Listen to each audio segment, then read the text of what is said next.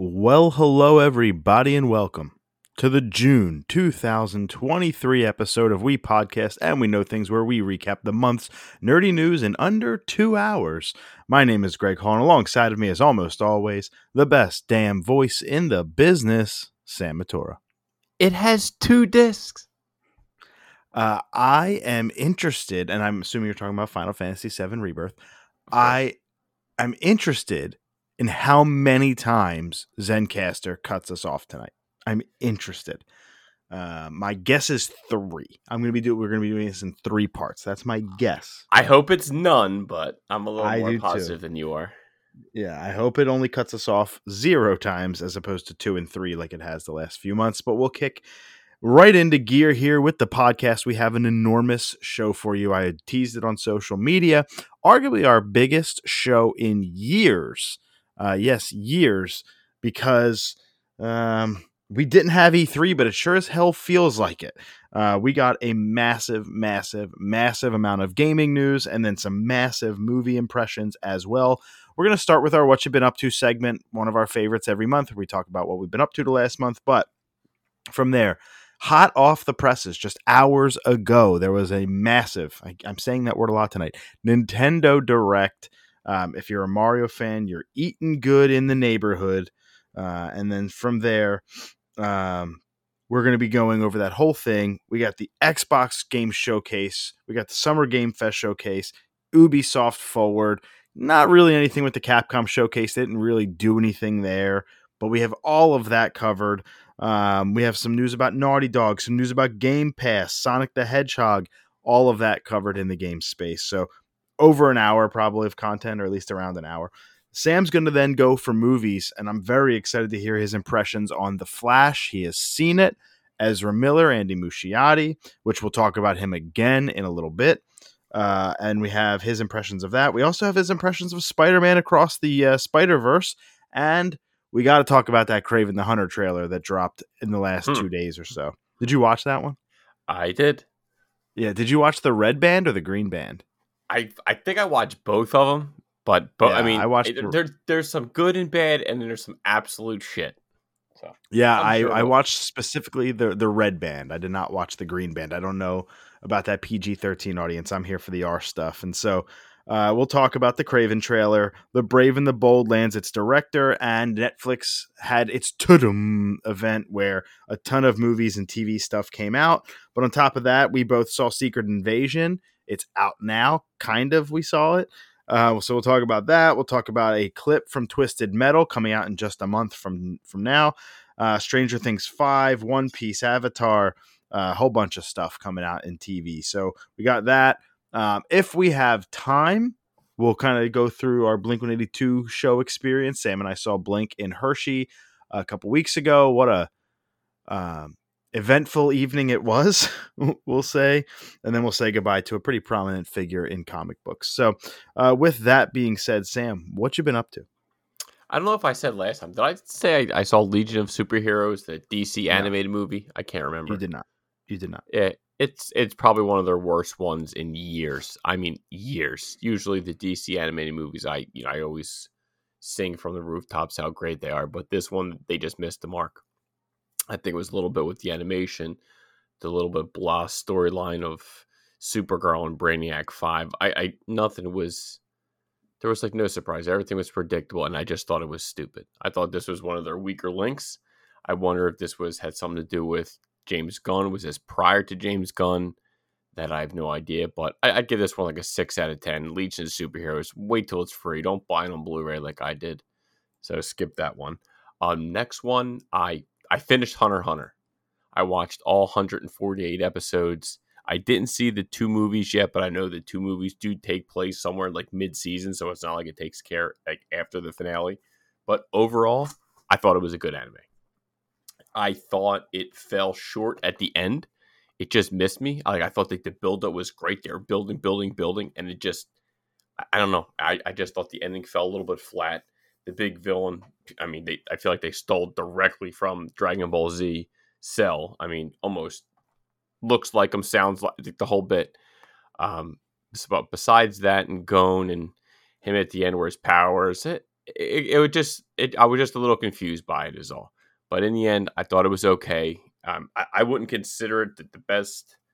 Jake Fine considers it, one of the best animes ever made. I believe he said. I wouldn't go that far, but I could say it was enjoyable. It's on Netflix, so if you have Netflix, it's definitely worth the watch. Maybe you'll like it more than me. Please let me know what you think. But I highly recommend you watch Hunter x Hunter. That was pretty good. So you over Hunter x Hunter.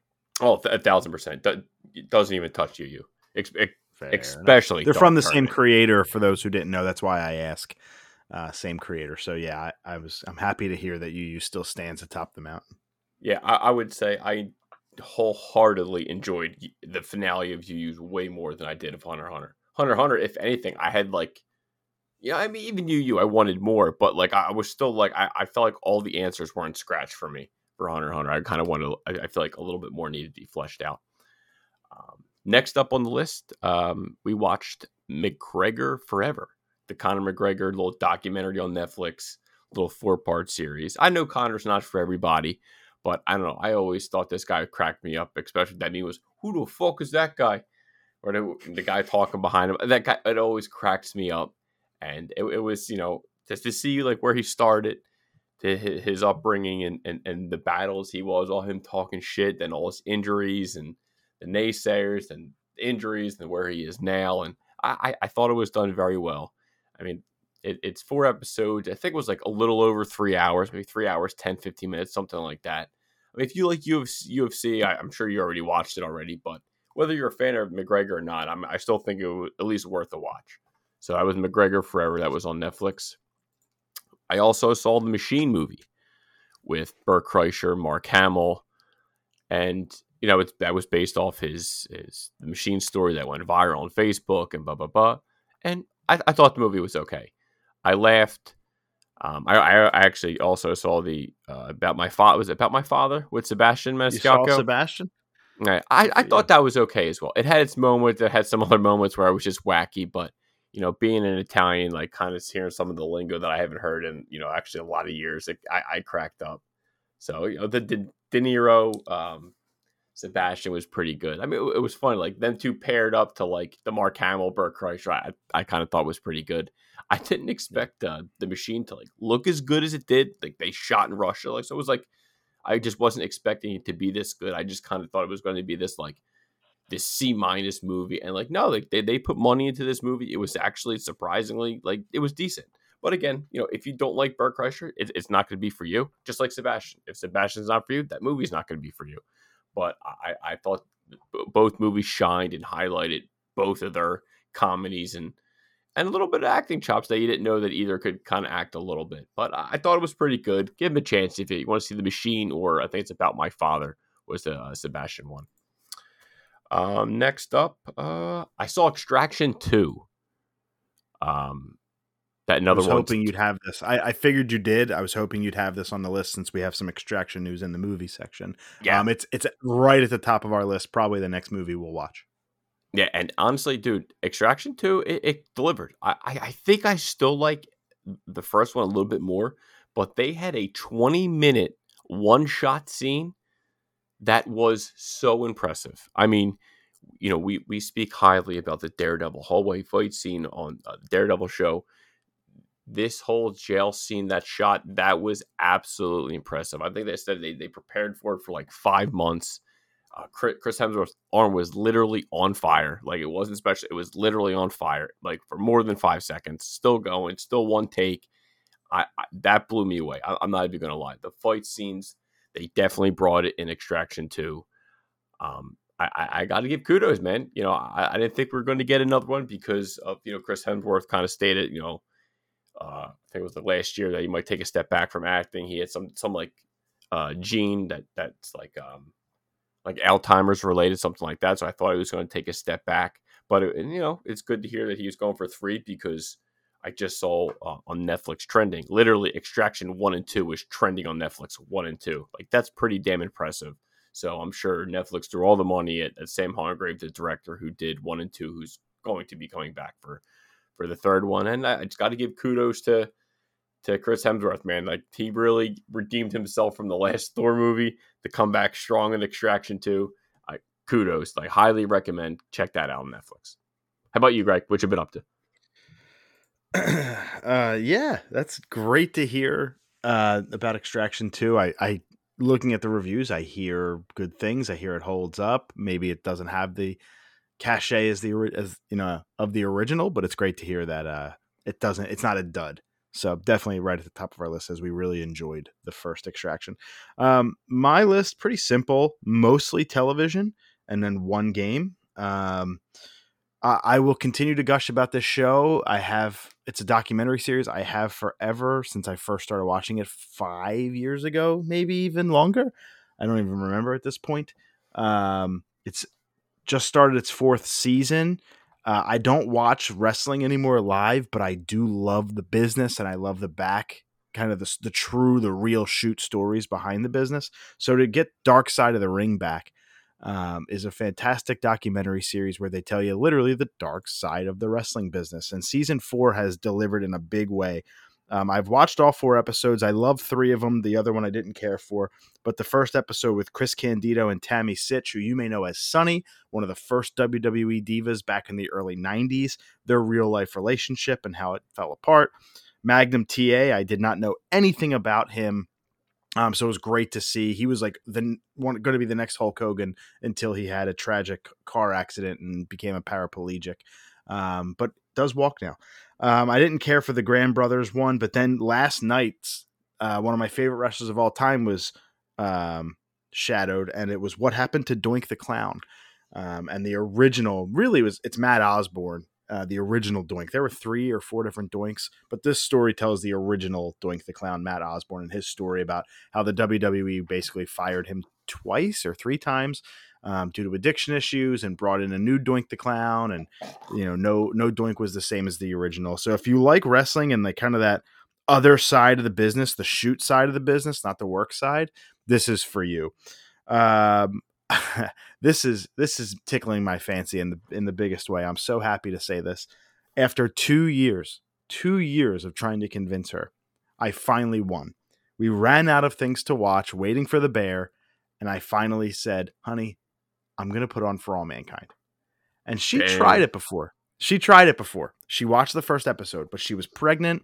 And if anybody knows the pregnancies that we went through, they were both very difficult, very high risk. And I just don't think she was in the right mindset the first time we tried. And we watched it again, and she said, "I don't know why I didn't like this." And it was at that moment that I said, "She's Thank God." we're already 2/3 of the way through season 2. And Jesus. It's my 4th or 5th rewatch. It's her first time through, and we're loving it. We're at a point where there's a major bump in the story coming. If anybody's seen that show, it's been highly recommended for years on this podcast, at least, where some crazy stuff's about to go down. And then season 3 is just a mind F. So excited for her. So we're rewatching For All Mankind in anticipation of season 4, which should be coming this year. I binged through in a day all of season 3 of Dave. I thought 2 was up and down. The ups were high, the downs were down. But season 3 of Dave might be my favorite season. I think 1 is truly great television, and it's hard to top. So, I mean, at the end of the day, who really cares if 3 is better than 1? Because it's at least up there. It's so good that it really redeemed Dave as a show for me after a really up and down season 2. So loved Dave season 3. Also, Lil Dicky is dropping a Dave soundtrack record this summer. So all of the great songs that he performs in the show where you only hear 20 or 30 seconds, we're going to be getting full 2 to 3 to 4 minute songs of those on a record this summer. It immediately shot right to the top of my list of most anticipated records for the rest of the year, right up there with Bearings and the Front Bottoms and This Wild Life. So I'm super psyched. It's funny because Lil Dicky's in there with the Front Bottom. It's an eclectic mix of music that I enjoy. Yeah, we finished Barry season 4. It is the final season. I think last month I talked about Succession, and that's over too. I called the ending of that a mile away, but Barry did not call the ending of that one. This season did a better job than 3. We did actively dislike 3. This season brought us back a little bit, and it was entertaining enough to watch. I think it was only 8 episodes. There are 25 to 30 minutes, super bingeable, super easy to take, and it's not like you have to pay super close attention. And the ending might shock you. So definitely enjoyed Barry season 4. And then I have rolled credits on Tears of the Kingdom. Slightly over 110 hours. Jesus. I did a lot of stuff. Now there's 150 shrines and I only did like 96. So there's like 60 shrines still out in this world that I have not beaten. I did beat all 4 dungeons.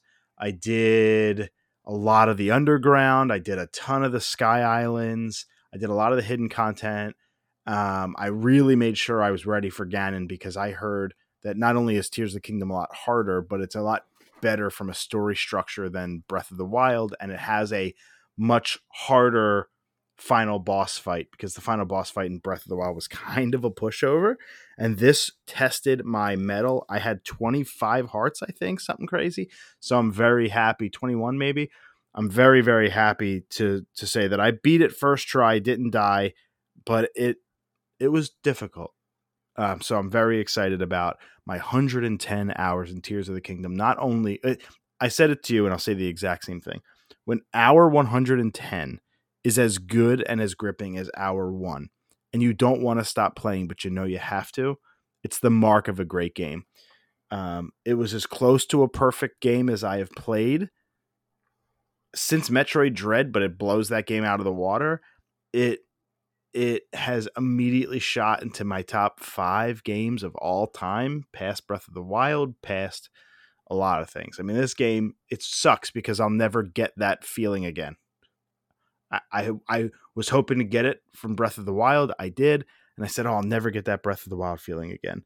And then I kind of got that with Tears of the Kingdom. And then it made me feel all these other things. And I said, shit, if I could erase my memory, like Men in Black style, and go back and experience a game for the first time again, it's probably Tears of the Kingdom.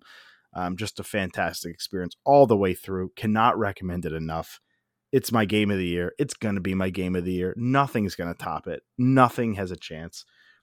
The greatest year in gaming history, potentially, and this is in June already going to be my game of the year, just like Legends Arceus last year. So that's that. My final thing that I want to talk about, I want you involved in the conversation as well, is Yellow Jackets Season 2 ended. We have not gotten a bonus episode yet, much like a lot of people have stated we would, and kind of like doing some sleuthing online. 9 episodes. It's done. I have my thoughts, but I want yours real quick. What did you think of overall Season 2 of Yellow Jackets? Overall, I just thought it was okay. I thought the ending... It did. I don't know. I think I expected more. I think you might have hyped me up a little bit too much. I don't know. I'm still kind of in the same boat where it was build up. I was loving the season, loving it, and then I'm just like, it just kind of like it evened out. So I was like, all right, the ending. I wasn't expecting said character to die, but I guess someone had to go. Something literally had to happen. I felt like all this buildup, and we only got like that one little death, and I was like, "That's it." I don't know. I just expected more from the show at the end, so it fell a little flat for me at the end, especially the finale. Yeah, so I actually agree. I thought the season was the buildup was great. Like we were talking, like, "Oh my god!" Like, yeah, they had 1 or 2 misses, yeah. and then it was like, "Bang, bang, bang, bang." Then it was just like cool. That was the problem with season 1, is it had so much promise and it failed to deliver. Mm-hmm. Like at the end of the day, the season 1 finale wasn't great. We recorded with Mike Cassini, and I actually just listened to that, our top 3 for the year in 2021. And I said, and I quote, if Yellow Jackets season finale is not a 2 out of 10, it'll be my favorite show of the year. And it ended up being my favorite show of the year, but that I was gushing about it before the finale. Similar to you, I was hyping up episode 8, but I didn't talk to you really since the finale. And I kind of think the finale fell a little flat. I think it was just okay. And I think the adult storyline was pretty objectively terrible. Yep. Pretty objectively terrible. There was a lot of things that just made zero sense. A lot of things where I'm like, I'm going to spoil something, but it's going to be so out of context that it won't matter to you if you haven't seen it yet. There's a scene where a police officer is about to hear something in the trunk of a car. Yep. And Weird. I was thinking the same scene. And goes to check it, but he knows exactly what or who is in there. And there is no police officer on this planet in real life that would not stop and call for backup and or not open that trunk like without other officers there. There's just a 0% chance that there's an officer that stupid. Yet he was stupid, and then it conveniently set up everything to go exactly the way the adult timeline needed to go. And it was just super convenient and super like, what the frick? I didn't like when in the adults where you had Frodo's character. Where then he just. I loved him, by the way. He was a great character. Love his character, but I was loving it. Then when he disappeared, the adult storyline sucked. And then he came for back, a few episodes there when he goes away. And then he came back to when you just basically said, and I was like, what? Yeah, I don't know. I would agree. They had something, and they messed it up. They rushed through it, and like that's where they needed 10. To have 9 was a huge miss because you had to wrap up this entire adult storyline. Also, you could have just gone quicker with it. They really drug that out across the whole season. They really could have made like the finale, the conclusion that they drew in episode 8 or 9 for the adults. They could have done an 8 and then made 9 all about the kids. The 96 timeline, and I think maybe that would have had a little bit more effect because I liked how it ended, that final shot. I mean, it's like, oh my god, where are they going to go? they fucked. So how's that all going to work out? But I really thought the adult storyline drug it down so much to whereas this show, as it stands right now, is not in my top 3 and doesn't have a chance because the 3 above it are already finished. Yeah, it's not even close. Nowhere near my top 3. It's right now, I think I have it somewhere in my top 6. Somewhere in there, but you know me, I watch 30 different shows a year, and there's so many more I'm looking forward to. So I am disappointed in the adult timeline and Yellow Jacket season 2 as a whole. I liked it, and I thought it was going to be a lot better than it was. I thought it just didn't deliver, so I'm a little bit disappointed. But that is my thoughts, our thoughts on Yellow Jacket season 2. That is what we've been up to, and now I am ready to dive into what I believe was one of the best Nintendo Directs of all time. And we'll jump right into gaming, and this is where Greg will get the gush. We'll start with the big one. Let's talk about the Nintendo Direct. Yeah, from today, it is June 21st as we record it. The Direct was June 21st. So I'll just real quick go through my predictions and then what I got right and wrong, and we'll go through the Direct. I'm going to fly through because we have so much to talk about. So like the little dumb shit, I'm not really going to spend too much time on at all, but I will stop and gush at like 4 or 5 different points. So I thought we were going to get a new 2D Mario. I thought we were going to get Tears of the Kingdom DLC, an F-Zero GameCube remaster, F-Zero GX to be more specific, Super Mario RPG remake, Mario Kart Wave 5, a new Mario Baseball, but only if there was no 2D Mario. Pikmin 4 trailer, but that was obvious because Nintendo literally said we were going to get Pikmin 4 when they announced the Direct. No Metroid Prime 4. No Everybody's 1-2 Switch. No new hardware. Finally, an idea of when 1080 snowboarding and some other N64 games were going to come. Crash Team Rumble, which is out now, coming to Switch. Persona 5 Tactica coming to Switch. Kid Icarus finally getting a Switch game. And then my 2 always pie in the sky hopes are Mother 3 and a new Punch-Out game, which I don't actually predict or expect, but they are always going to be at least around in the area. So got new 2D Mario correct, got RPG. Well, you know what? Let's save that. But those were the predictions.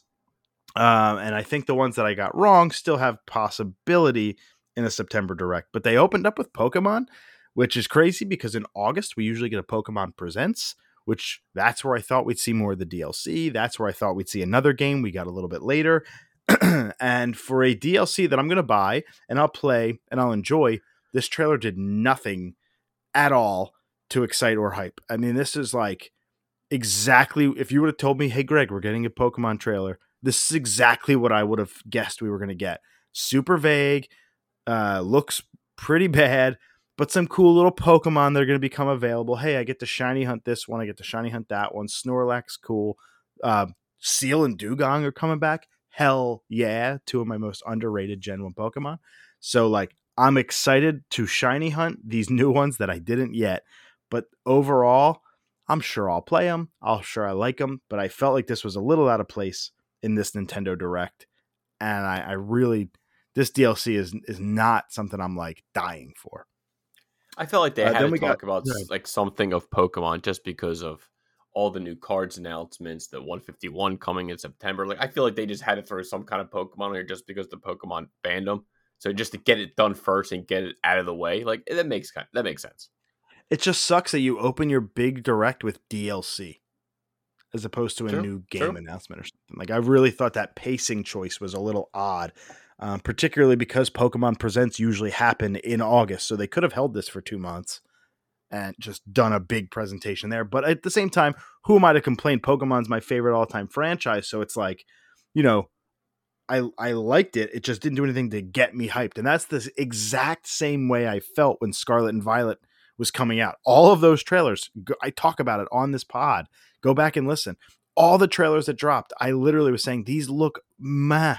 They're okay. I'm going to play it and enjoy it, but my hype is not there. And this is the exact same thing. Maybe I just don't like the art style because it's not great. The Pokemon look fantastic. I don't love the art style that they chose. I actually kind of like Sword and Shield better, but I digress. Let's Go is the GOAT. Then we got Sonic Superstars coming to Switch. That was actually announced at Summer Game Fest, but we got a bigger look at it here. 12 new zones, 4-player local co-op for the first time ever. Sonic, Tails, Knuckles, Amy. Fall 2023. It looks stunning. The team from Balan Wonderworld, which is not great, and also Sonic Team are behind this one. And I got to tell you, it's $60, so I won't get it at launch. But as soon as this game's like $39.99 on sale, I'm all in on this. Yeah, it looked beautiful. It reminded me of old Sonic. I mean, 4 people. Yeah. I don't think you ever could play 4 people co-op, right? This is the first time ever 4-player local co-op. I mean, about time. Like Sonic needed something new. Yeah, they had the open world, but this is the roots, and you had to add something. So I think it's a nice touch.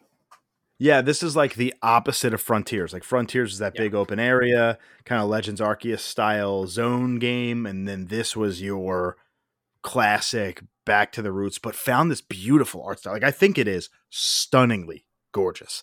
I think I'm going to go for PlayStation on this one, as opposed to Switch. There's a huge PlayStation sale going on right now, and I rebought Mega Man 11 because it was $9, and I bought Resident Evil 2 Remake today, and I played Mega Man 11 for a minute, and I was like, I've only owned it on Switch, so I was like, oh my god, like it looks incredible, and it's got achievements and this, that, and the other. So I was like, good purchase, great purchase, made a dumb purchase. I bought a DLC pack for a game I don't own, thinking I bought the game, so that was $10 down the drain. But that's neither here nor there. And then, excuse me, and then excited to see what Sonic can look like on the big screen with the PS5. I think I'm gonna get the PS5 version, but really excited about Sonic Superstars. Then we got Palia, which is a free-to-play adventure sim coming this holiday. Then we got Persona 5 Tactica, which was previously announced. That is coming to Switch November 17th. That's a prediction correct. Myth Force. Won't spend too much time, but this did intrigue me. I won't play it. Not my game, but I like the way it looked. It's a first-person roguelike based on the Saturday morning cartoons of the 80s and 90s from Aspyr coming this year. I just thought that this was a new cool concept, and they did nail the look of that Saturday morning cartoon. Yeah, I mean, like you said, it looks neat, but for me, it's definitely not my style. Splatoon 3 announced their new Splatfest, and they made this like, we got this big Splatoon announcement, and then it was an ice cream Splatfest, like didn't need to be here. Stupid, pointless. Next, we went back to Pokemon, which is a weird stylistic pacing choice, but they did, and I'm like, wait, there's Lickitung, okay, there's Magikarp, what's going on? And then I heard the guy talk, and he said Rhyme City, and I said, oh my god, finally, 5 years after they said it was in development, we're seeing Detective Pikachu. It is Detective Pikachu Returns coming October 6th. And boy, does this game look like shit. It does absolutely nothing for me. Literally, I love less Detective than nothing. Pikachu one. I loved it. It's cool. He's a coffee drinking. I mean, you saw the movie. I'll He's just go watch the movie. Pikachu I'm good. That talks. You solve mysteries. So I like the concept, and it's only $50, but it looked so rough. It looked flat, like nothing looked three-dimensional. It just, everything looked flat. There were like no shadows anywhere. I saw in the background, as I do for all trailers with Pokemon, I always look to see that frame rate in the background, and it just stuttered and chugged even for this freaking game. And I was like, I cannot continue to support these horribly performing Pokemon games to an extent. Like there's got to be a cutoff for me. And so Detective Pikachu 2 might be it. Even at $50, it looked so bad and so rough. I think it's probably going to get forgotten really quick. So it'll be discounted really quick. So I'll pick it up again when it gets that discount down to like $29.99. and I'll pick it up. But Detective Pikachu 2, I'm kind of out on that. And then we got the big stuff. Then we got the first big announcement of the Direct, Super Mario RPG. It's called The Legend of the Seven Stars, but they took that name out. Maybe they're adding a new star, some new content. Who knows? We'll see. But we are getting a remake from the ground up of one of the greatest Super Nintendo, greatest RPGs of all time, greatest Super Nintendo games of all time, and Mario's first ever RPG from the Super Nintendo. It's actually developed by Square Enix, not even Nintendo. So this was like the collaboration's collaboration. And to see it remade from the ground up in a gorgeous 3D art style was just everything I could have hoped for. I already pre-ordered it from Amazon. It'll be here November 17th. It cannot get here fast enough, the same day as Persona 5 Tactica. So sorry, Persona. People are going to forget about you because we're going to be playing Super Mario RPG. Gino is back after 25 years. Yeah, I'm in the minority where the game does nothing for me. You didn't have a Super Nintendo growing up. I did. It just, I never played. This wasn't my game. I never played it. Okay. So I had everyone who was freaking out, I was like, oh, okay, cool. Like, I'm happy for you guys. It just didn't hit for me. Yes, it's a turn-based RPG, so it's very traditional Japanese role-playing game, but obviously starring Mario, and Bowser's on your team, and Peach, and Mallow, and Geno. It's awesome, and it's a turn-based RPG that you can beat in less than 20 hours, which is so nice. Oh, I was just, when I heard that, I was like, great. Like, I can finally kind of digest it. It's going to be great. So, cannot wait for this one. When I'm watching it, it's like, I would just rather play Final Fantasy. That's the thing. Like, you like that cast of characters, where I like the Mario crew. Yeah, like, and they're both made by Square, which is funny. Yeah, it's like, I like the more realistic. This is like more like cartoony kitty for me. I don't know. That's just how I take kitty. it. It's not kitty. It's just. I will say though, it is cartoony. What I mean, like, let's compare it to Final Fantasy with the dumb hair and the dumb. Like, it's not like Final Fantasy is the most realistic thing ever either. It's just, you watch your mouth. More of a don't talk to Cloud like that. Cloud is objectively stupid looking. I mean, Barrett has a gun for an arm. Now that's badass, but let's not think that it's not also kind of weird. So I think it's Twisted just Metal axle is attached to 2 tires. I mean, Twisted Metal is a whole different beast. That's still, cannot wait for that game to come back and they finally announce it. But point being is, I think it's just a stylistic thing, and you might look at like the big giant beautiful AAA style, where I'm totally okay with. Well, I mean, it's why, like, Legend of Zelda, all that stuff, it was like cartoony kitty. It's like it just missed me. I don't know. It reminds me of like Teen Titans Go or something. I'm just gonna wholly disagree with the kitty part. I'll get you with the cartoony. Tears of the Kingdom, total like watercolory style, super colorful. Maybe not for everybody. Doesn't have that uber realistic look. We'll say that AAA kind of 4K beautiful graphical style, but I will completely disagree with Kitty. If you played the game, you'd understand what I'm talking about. But agree. Hey, I'm just talking about the look, not the actual gameplay. Let's see what came next after Mario RPG. They said, oh, by the way, Mario, not the only person getting a game today. And then they give us a very, very vague, very, very short teaser for a new Princess Peach game, which is going to be awesome. I cannot wait. 2024. It's going to be, looks like a side scroller, but who knows? We'll kind of figure out more of that. I'm assuming in the September Direct is probably where we'll see that at the latest, the January or February 2024 Direct. But it looks like, I would imagine the September Direct, we'll find out more. And I'll say this, as a girl dad of 2 little girls that absolutely adore Mario, they've already watched the trailer like 2 or 3 times with me. They are so hyped, and like it's so cool to be able to buy this game and do a playthrough with them and share those memories and start to create those memories of a Princess Peach game. I mean, I'd buy it and play it anyway, but still to have them with me and do like a family playthrough of this is just really super special. I cannot wait for that. Luigi's Mansion 2 Dark Moon is getting remade for Switch. I should say remastered. It is the 3DS version of Luigi's Mansion. It's getting an up-res to Switch. That'll come in 2024 as well. And all of these things came within the first 15 minutes. And I'm like, oh my God, there's 25 minutes left. This is going to be the greatest direct of all time. And then they gave one cool thing, and then it kind of slammed on the brakes for a while.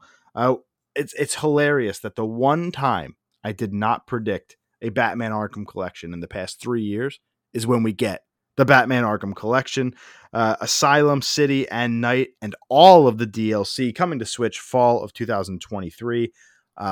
I'm sure it'll be $60, so I am so very out at that price point. I just don't know why you'd want to play one on the Switch when you have it for PlayStation. I doesn't make sense to me. But.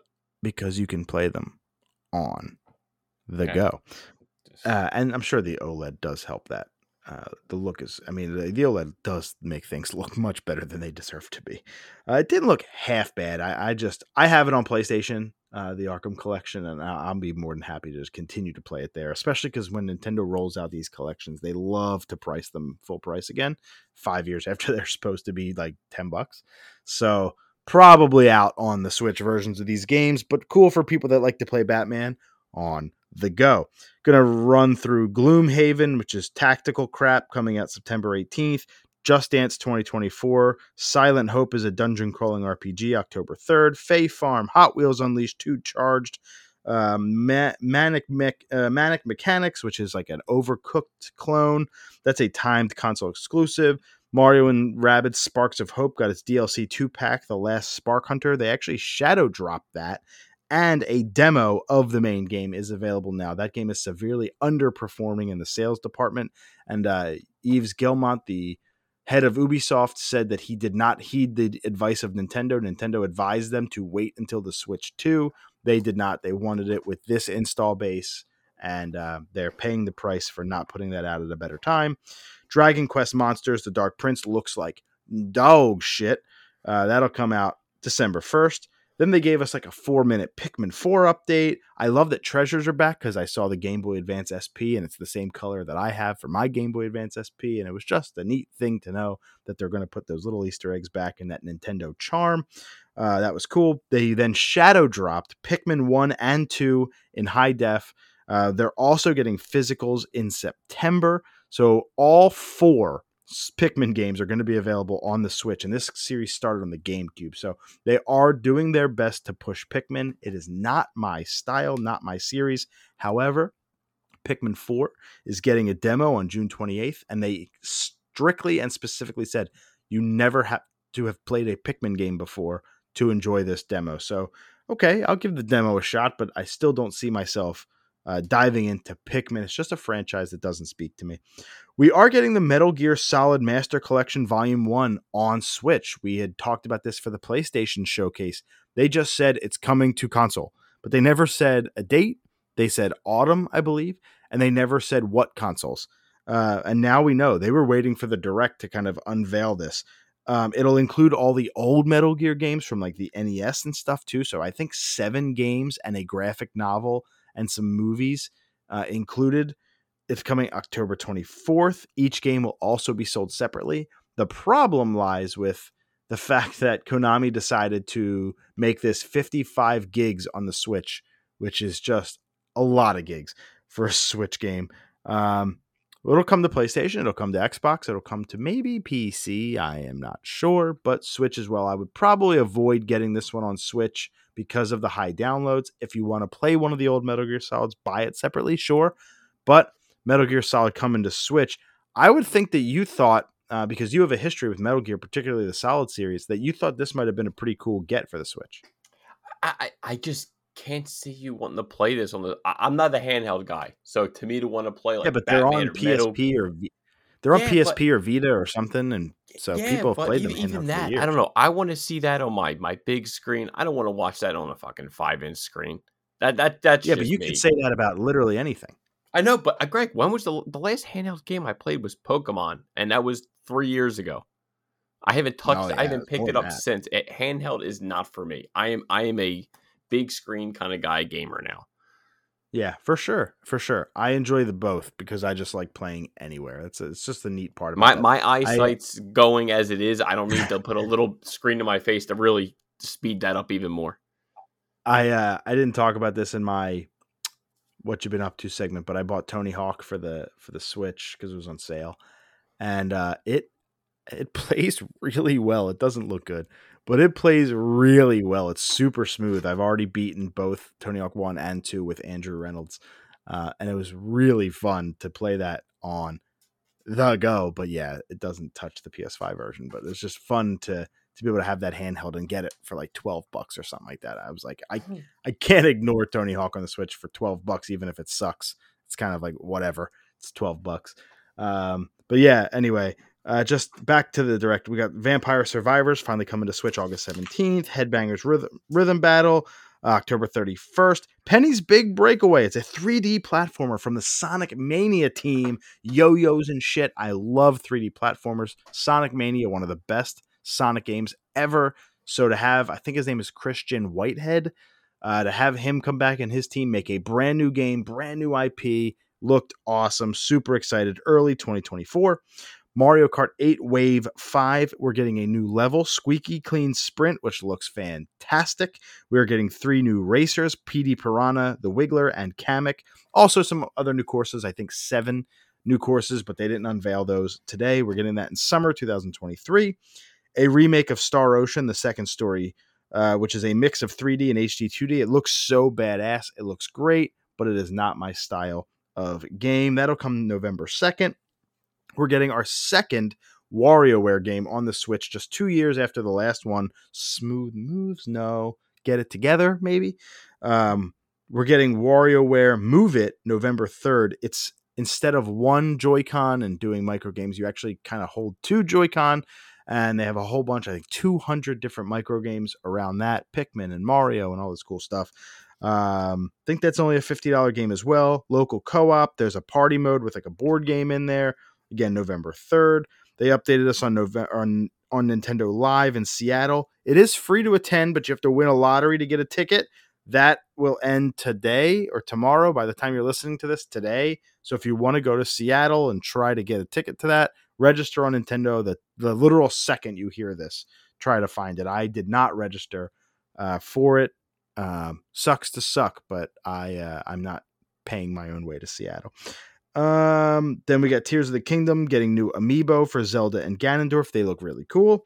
And then lastly, the big hitter, and the thing that brought it all home and just made this direct one of the greats was a new 2D Mario game, Super Mario Bros. Wonder. It's coming this year. It's coming in 4 months. October 23rd? No, it's October 20th, I believe was the date. Let me just double check on that. Because there could be a huge problem with that. So I'm also going to Los Angeles or the Los Angeles area that Monday. So I'll have a brand new Mario game to play on a 6-hour plane ride and a 4-day hotel stay. So I'm kind of like super psyched that, October 20th. So I was right. Yeah, it's coming out the same day as Spider-Man 2. I don't know why. It's really weird. They'll both sell 10 million copies in like a week.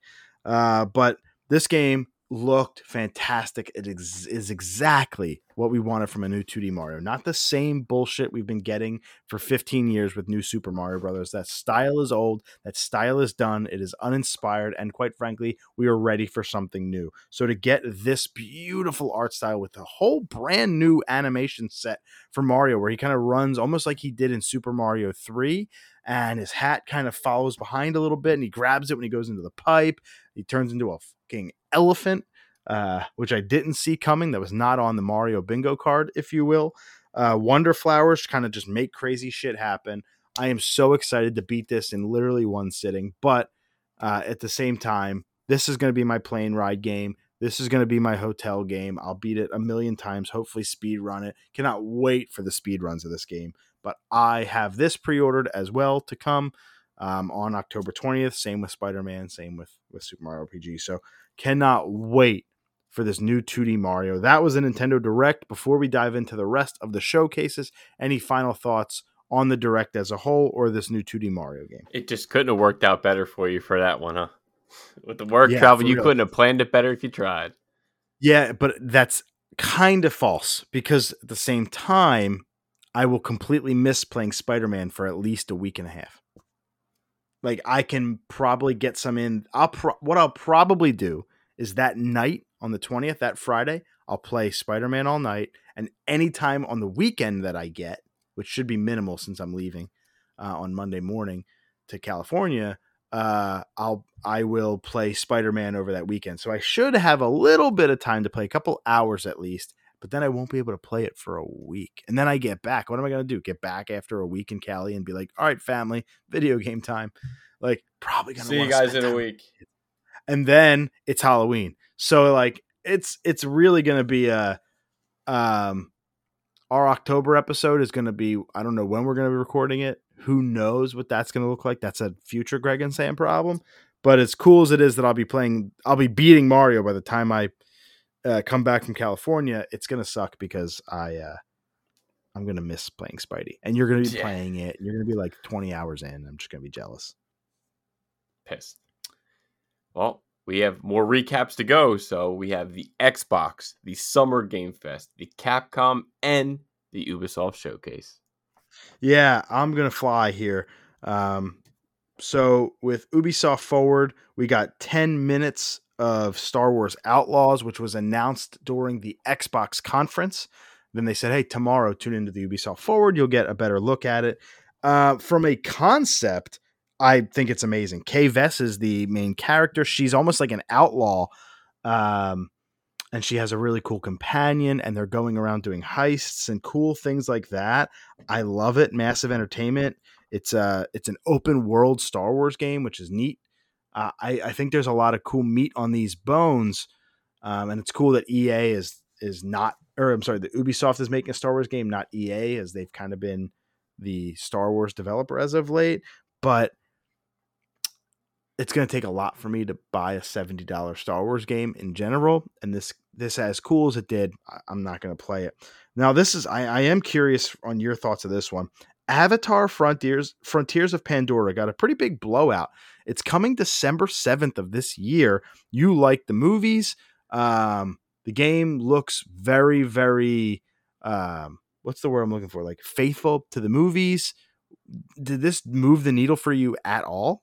Not one bit. I will stick to the movies. The game didn't interest me. If it was free, I wouldn't play it. That's how little it interested me. Wow. Why? If you don't mind me asking, why?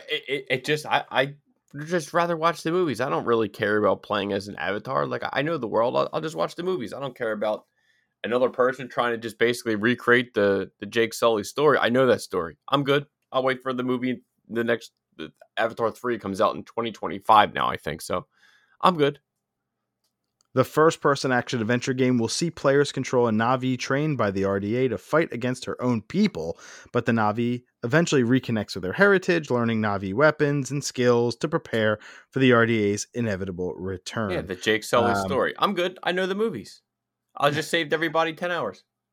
I have still not seen the Avatar films. I've seen the first half hour of the first one and then not a single second after. So while this game will not be on my list or on my radar, it's making some headway and people are definitely interested in it, especially from a first person perspective. But here's my thought. If I'm going to play an Avatar game, I don't want it to be first person. I want to see the character. I think it could have been I never liked that anyway. So it's like that never, as soon as they say that, I'm like out. It's already I was out. Person? Immediately. First person?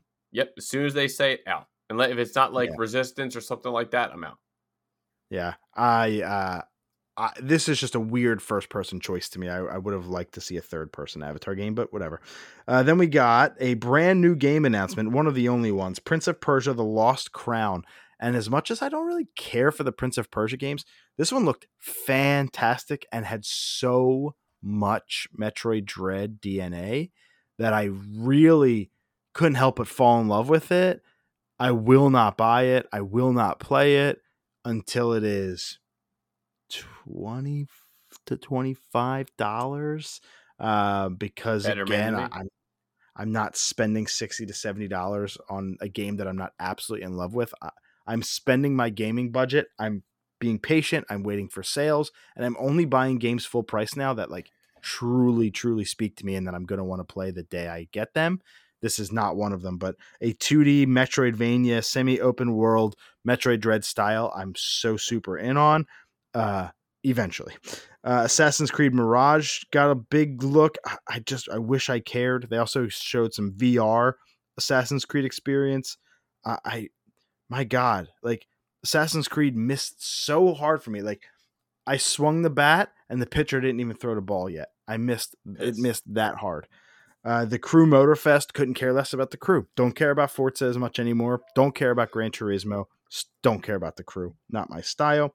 Captain Laserhawk gets an anime. They brought out the dude who did the Castlevania ones, Ari Shafir, I think his name is, something along those lines. And the guy that he was came supposed out to Devil May Cry that we're still waiting for. he comes out and he was expecting to get a loud ovation and just like didn't. By the way, this Ubisoft event was live and they just missed the mark so many times because the audience, it was such forced applause. He is very cringe. He is so that he was so awkward. I felt so bad. He was like, dude. Captain Laserhawk. I think he said like, and they said no. I'm just kidding. They said yes, and it's like, It's like that was the worst joke ever.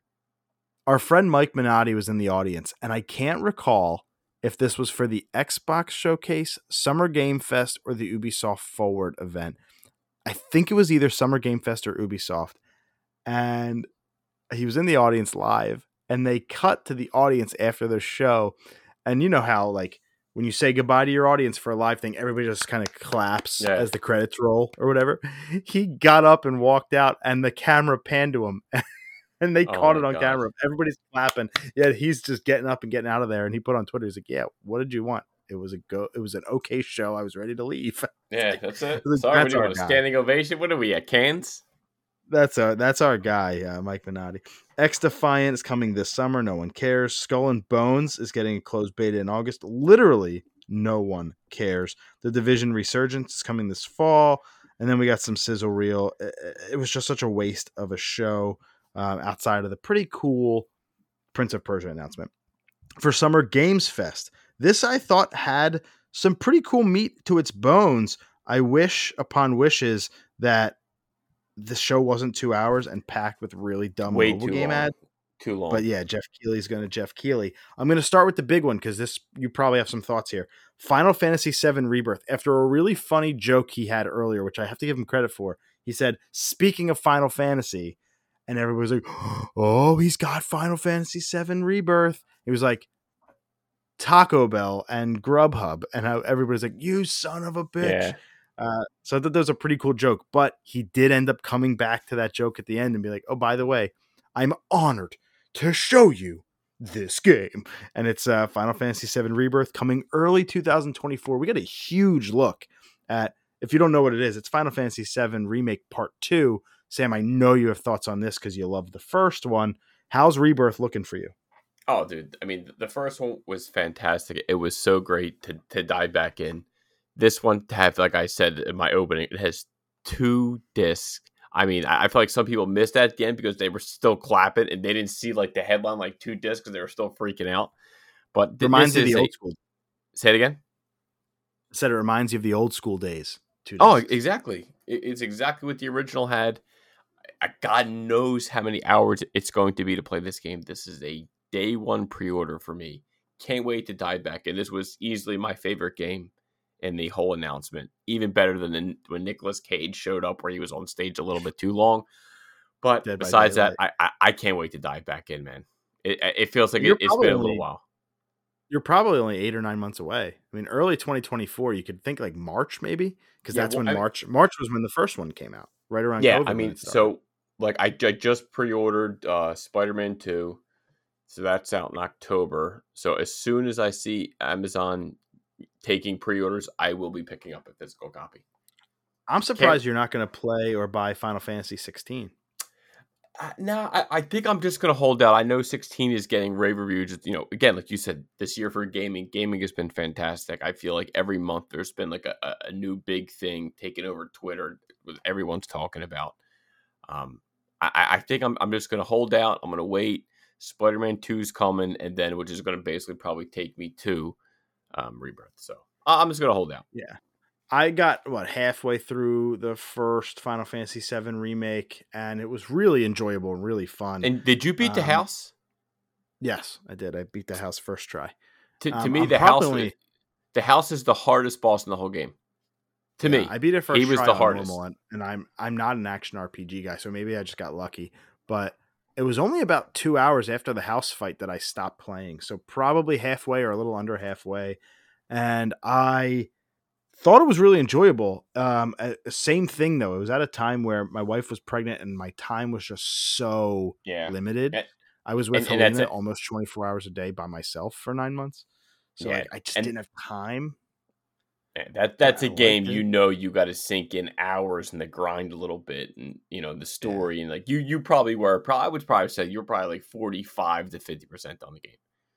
And I still have it, so I do have part 1. So if I ever do get around to finishing it, which who knows, I think part 2 is definitely on my radar, but we'll see how long. I would imagine that I don't play that game until at least 2025, and who the hell knows where we're going to be at that point. But this is a game eventually. But like they turned a 20 to 40 hour game into like some 120 hour brand new trilogy. It's like good for you, Square Enix, because like nobody else could do that. Spider-Man 2 does get its October 20th release date. They, for some reason, withheld that from the Sony showcase and like gave it to us here. And they also let us know that Venom is not Eddie Brock. Do you think it's going to be a new Venom that we've never heard before, or maybe just a different one that they're going to go back to the well for? I'm not going to lie. I didn't like that news, obviously.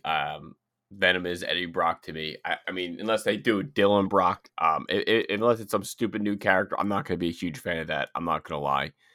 But yeah, they just saved the release date for his Game Fest. They're like, all right, Jeff, we owe you one. We'll save the date for you. Thank God it's this year.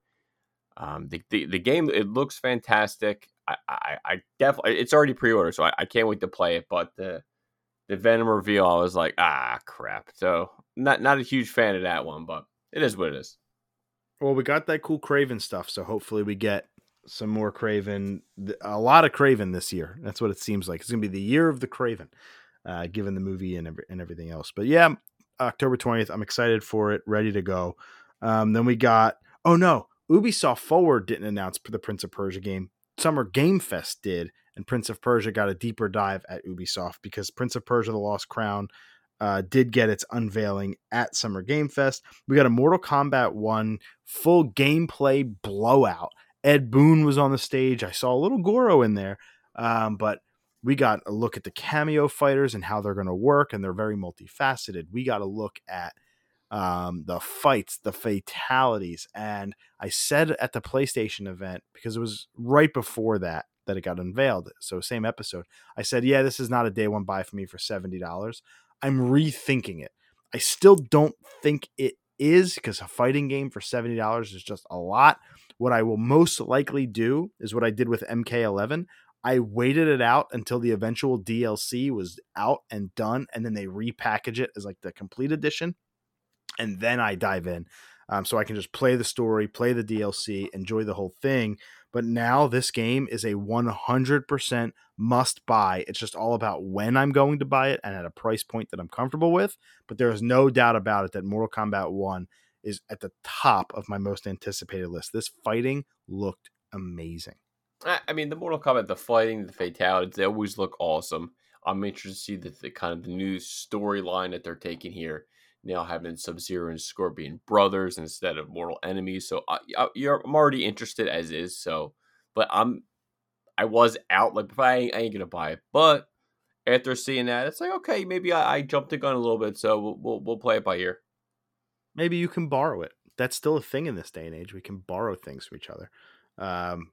Yeah, I'm in on that. Raiden being like the Liu Kang of the world, Liu Kang being the Raiden of this world, and kind of the Overlord, if you want to call it that. Yeah. Um, the Elder God, and like you said, Scorpion and Sub Zero being brothers. I think there's so much there that's interesting enough for me to be like, okay, for the ninth time they're rebooting the story, but finally I'm interested because literally any character can do anything now. Like the possibilities are Yep. endless. Maybe I'll even like Stryker. Who knows? Because he sucks. Um, let's see. Fortnite Wilds reveal gets a Transformers crossover. They announced Sonic Superstars, which we already covered in the direct. Alan Wake 2 got a massive gameplay reveal. I'm so excited, but that game is October 17th, so I ain't buying it. Mario Wonder and Spider-Man 3 days later. Alan Wake is getting sent to die. That sucks. That game will eventually be $20 quickly, and that's when I'll pick that up. Like a Dragon Gaiden is coming in November. Star Trek Infinite was announced. John Carpenter's Toxic Commando was revealed. Now, this one I want to take a step back. There's two more games I really want to talk about, and they're the next two games here. Sandland is a new action game from Bandai Namco with art from Akira Toriyama. It is not Dragon Ball, but oh my God, does it have that same art style that he is so famous for? Yeah. And it's coming to PlayStation 5, PlayStation 4, Xbox Series, and PC. So no Switch. So this game is big. It's beautiful. It's meaty. And like I said, it's a third person action game. We don't really know anything else about it. We don't know the world. We don't even know really what style or kind of game it is. We have no release date. But this initial trailer, just from the art style alone, got me pretty darn excited. I would say it looked interesting, but it's not. It wouldn't be on the PS5 game the other PS5 game that I'm interested in. This Ooh, is not one a of them. little tease there. Little tease there. But yeah, I like Akira Toriyama's art. I'm in on that. Then the other one I want to talk about is Pale World. What the frick was this? It's Pokemon with guns. Like Martin Lawrence. They had Haitians with guns. Yeah, but anyway, Pale World. You are, by the way, the monsters in this game that you're taming, and by taming we mean shooting. Were they close to looking like Pokemon. They really are cutting the line here with some of these. But like, I'm going around and I find a level 50 Pokemon in the world and I'm shooting it to capture it. It was super weird. Then they have guns. The Palmon, I don't even know what they're called, the monsters.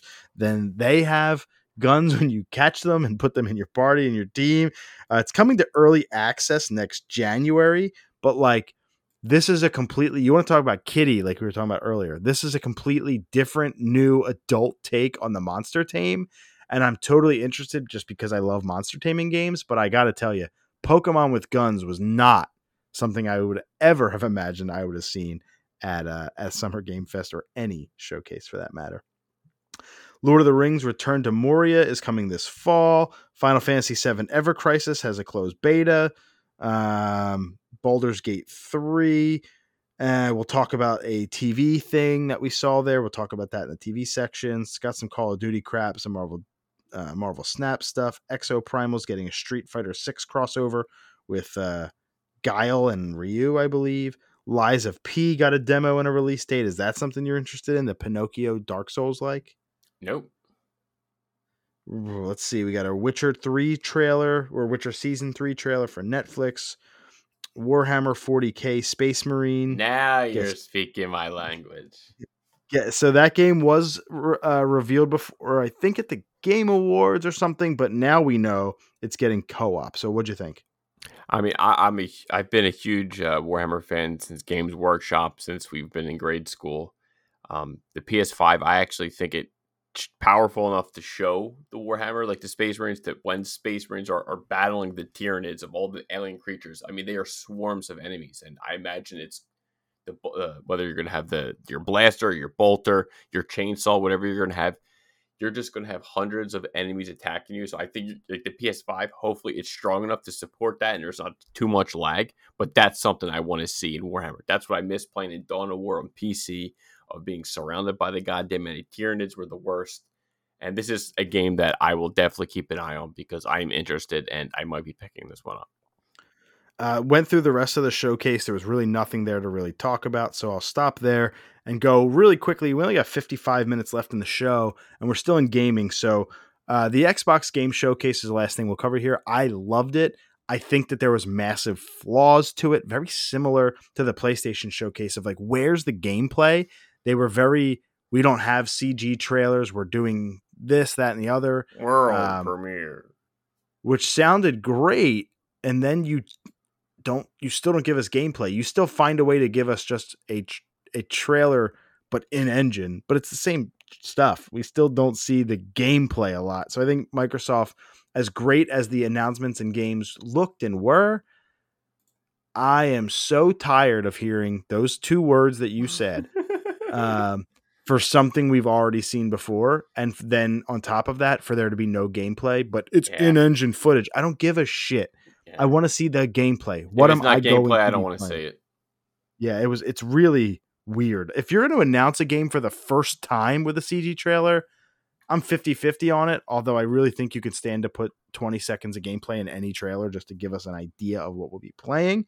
But I did think overall, what I saw in this showcase, I really liked. Avowed comes in 2024. I'm not going in order of appearance. I'm going in the order that I have.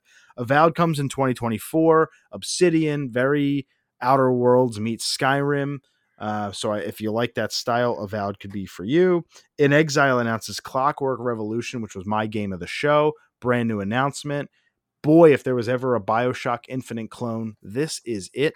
I am obsessed with the BioShock franchise, so to get a Clockwork Revolution game from an Exile that looks and feels and seems to play tons of gameplay in there, loved that. It's coming to Game Pass day one, but I think that's years away. I think that's a 2025 game, as a matter of fact. We finally got to look at Fable, which was funny, and it at the end twisted us and gave us the whole Jack and the Beanstalk vibe from the guy from the IT crowd or the IT crowd. It was fun. Forza Motorsport is coming October 10th, so we know that now. Flight Sim 2024 is the next generation. We're getting that. Senua's Saga Hellblade 2. For some reason, they refused to show us gameplay. We got another trailer that was mostly cinematic. South of Midnight was brand new and announced from... what team did that? Oh my gosh. I cannot think of the developer. They did We Happy Few. Oh my goodness gracious. I think Compulsion is the name of the studio. But this game looked awesome. This kind of stop motion-y claymation, Deep South, demon playing acoustic guitar, girl pulls out a freaking her guitar made of nothing. It was neat as hell. I really hope that that's how the game looks when I'm playing it, because it did say an engine, and that would be really sweet. I'd be in on that. Starfield got its big direct. I'll talk about that in a second. Towerborn was announced. 33 Immortals is a co-op game. Didn't care for that. City Skylines 2, don't care for that. Dungeons of Hinterberg, don't care for that. Jusant, don't care for that. Like a Dragon, Infinite Wealth was announced. Metaphor ReFantazio, which is pretty neat because that's the Atlas team that makes Persona. So it's the Persona people. It's their brand new IP, a new project. So that was pretty cool. Kinitsugami, The Path of the Goddess, is a brand new IP from Capcom, which I never saw coming either. Doesn't do it for me, but still, Capcom continues to just put out new games Square Enix style. Payday 3 got a trailer. Persona 3 Reload is coming. Persona 5 Tactica is coming. Star Wars Outlaw was revealed, but we covered that in the Ubisoft piece. And the Chinese Room plunges into narrative horror with Still Wakes the Deep, missed for me. We're getting a 1 terabyte Xbox Series S. We know that the current one's only 500. So this one being 1 terabyte, doubling the storage for only $50 more for $350. And it is in black, carbon black. So that was pretty cool. And the Starfield headset and controller looks badass. But I will say, and Cyberpunk 2077 DLC does look pretty sweet. Fallout 76 is going to Atlantic City, which is cool because that's home or close to. Overwatch 2, don't care. Legend of Monkey Island is coming to Sea of Thieves. And that's about that. But the big thing, Starfield got its own direct. Starfield looks like the most ambitious game ever made, quite frankly. Starfield looks finally like a next-gen game. It looks like a next-gen ass game. I don't know how it's going to run on the Series S. That's where I'll play it. I don't own a Series X, but that's probably where you want it. You probably actually want to play it on PC because it'll be at higher frame rate. But oh my God. This Starfield Direct might have been, and I'll steal a line from Chris Raygun from the PlayStation podcast, Sacred Symbols. He said this was probably the greatest showing any video game has ever had in a dedicated presentation. And I completely agree that this game showed so well, tons of gameplay, know exactly what we're going to be doing, which is so big. It's so massive that it's cool, yet also so completely overwhelming. It's like, do I really want to play this game? Because this is going to be years. It's intimidating. It's a very intimidating, daunting task. Like I'm not going to play it. I don't have Xbox, but I wouldn't even know where to start. There'd be too many things. I could barely take Ghost. If I'm going to have all these freaking planets, all this shit to look for, life forms. No, I'm not wasting 300 plus hours of my life on this game. It looks awesome. I agree. It looks like one of the most ambitious games ever made. I respect, kudos to everyone who buys it, plays it, beats it. No, thank you. That is way too much time to invest. Yeah, I don't think, you said waste 300 hours. I think if you're going to invest 300 hours, it's probably not a waste. I think you'd pick that up pretty quick. So I think probably invest is the better I don't word. even know. I don't even know if investing is the right word for it. I don't know. You're going to be an astronaut? Dedicate. I mean, like this. Okay, yeah. Are you going to dedicate? Yes, that is a better word. It's a complete dedication to gaming. I don't know how big. It's one of those games where if you don't continue to play it like every day, and you let's say you put it down for a month and you pick it back up and you forget where the story is, you forget where you're going. It's one of that. It's one of those games where you're like, shit. There's so many games. Yeah. You've played so many games this year. Like, honestly, you might even have a shot to play because I don't know how the hell you find time to play half of the shit you do. I stay up late, and that's because a lot of it's on Switch and I can play it in bed.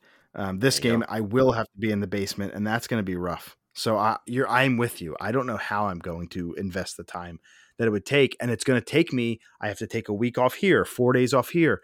And like when you go back into it and you forget where you're going and what you're doing, it can be so intimidating that you just stop. Exactly. I think that to me is the Game Pass allure. It's like, okay, well, I didn't spend $70 on it. So even if I have to play it for an hour or two to get my bearings back, it's on Game Pass. It's kind of how much space did they say? How much space is it? Oh, I don't know. It might take up my entire Xbox. That's what I'm saying. That's probably why they had to say, here's a terabyte because 500 is not even enough.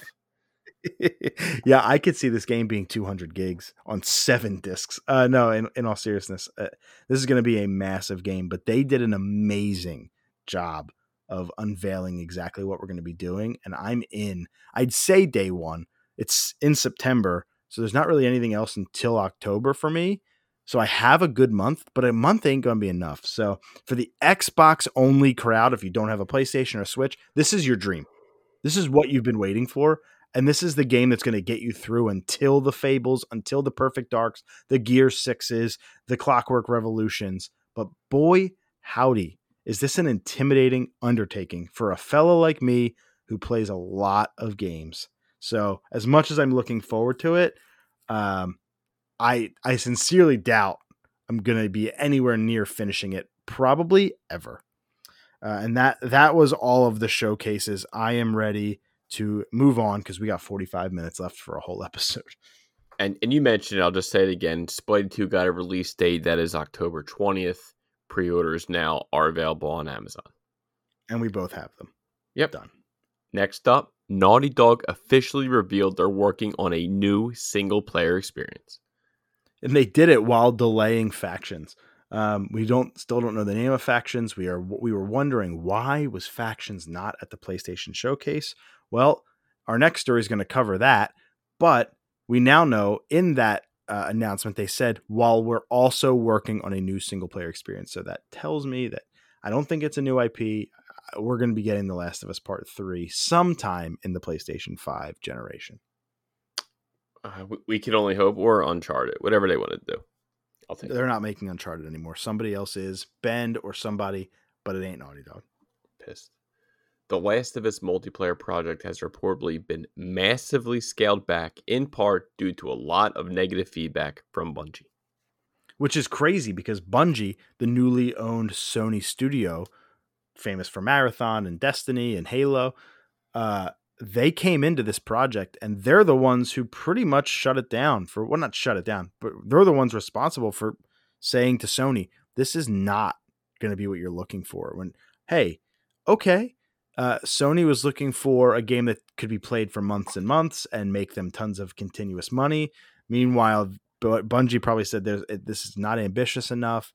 So they massively scaled back the team, moved a lot of the team to the single player experience. I don't know if we're ever going to get this game. I think I don't want the Last of Us multiplayer. I don't want that at all. No, me neither. But it was going to be the single player story inside of the multiplayer game. Like you play it multiplayer, but it does have its own story. So I think the appeal from a single player perspective, like me and you, we don't play multiplayer much, if at all.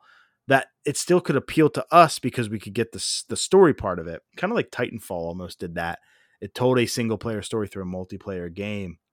So I would have bought it. But at the same time, the second those story missions are over, I'm done. I'm not playing it to play multiplayer games. I don't get a lot of return to my investment for multiplayer. All it is sunk time. I don't care about multiplayer aspects that much. So I would have enjoyed it. If they're going to scale it back, I can either see it being tagged on to Last of Us 3 or never seeing the light of day. I'd be surprised if we get this again, at least in the fashion that we were supposed to. There is a Sonic Direct coming this Friday at 11 a.m. Eastern Standard Time. Yeah, the 23rd, I think. I call it a Sonic Direct. I think it's called a Sonic Central, but when you say the word direct, you kind of know what it is. Yeah. They're going to dive into Superstars. They're going to probably dive into some concert stuff. They'll dive into some Sonic. It's his 32nd anniversary, so they'll dive into some cool like collabs they have going on. They might do some Frontiers DLC.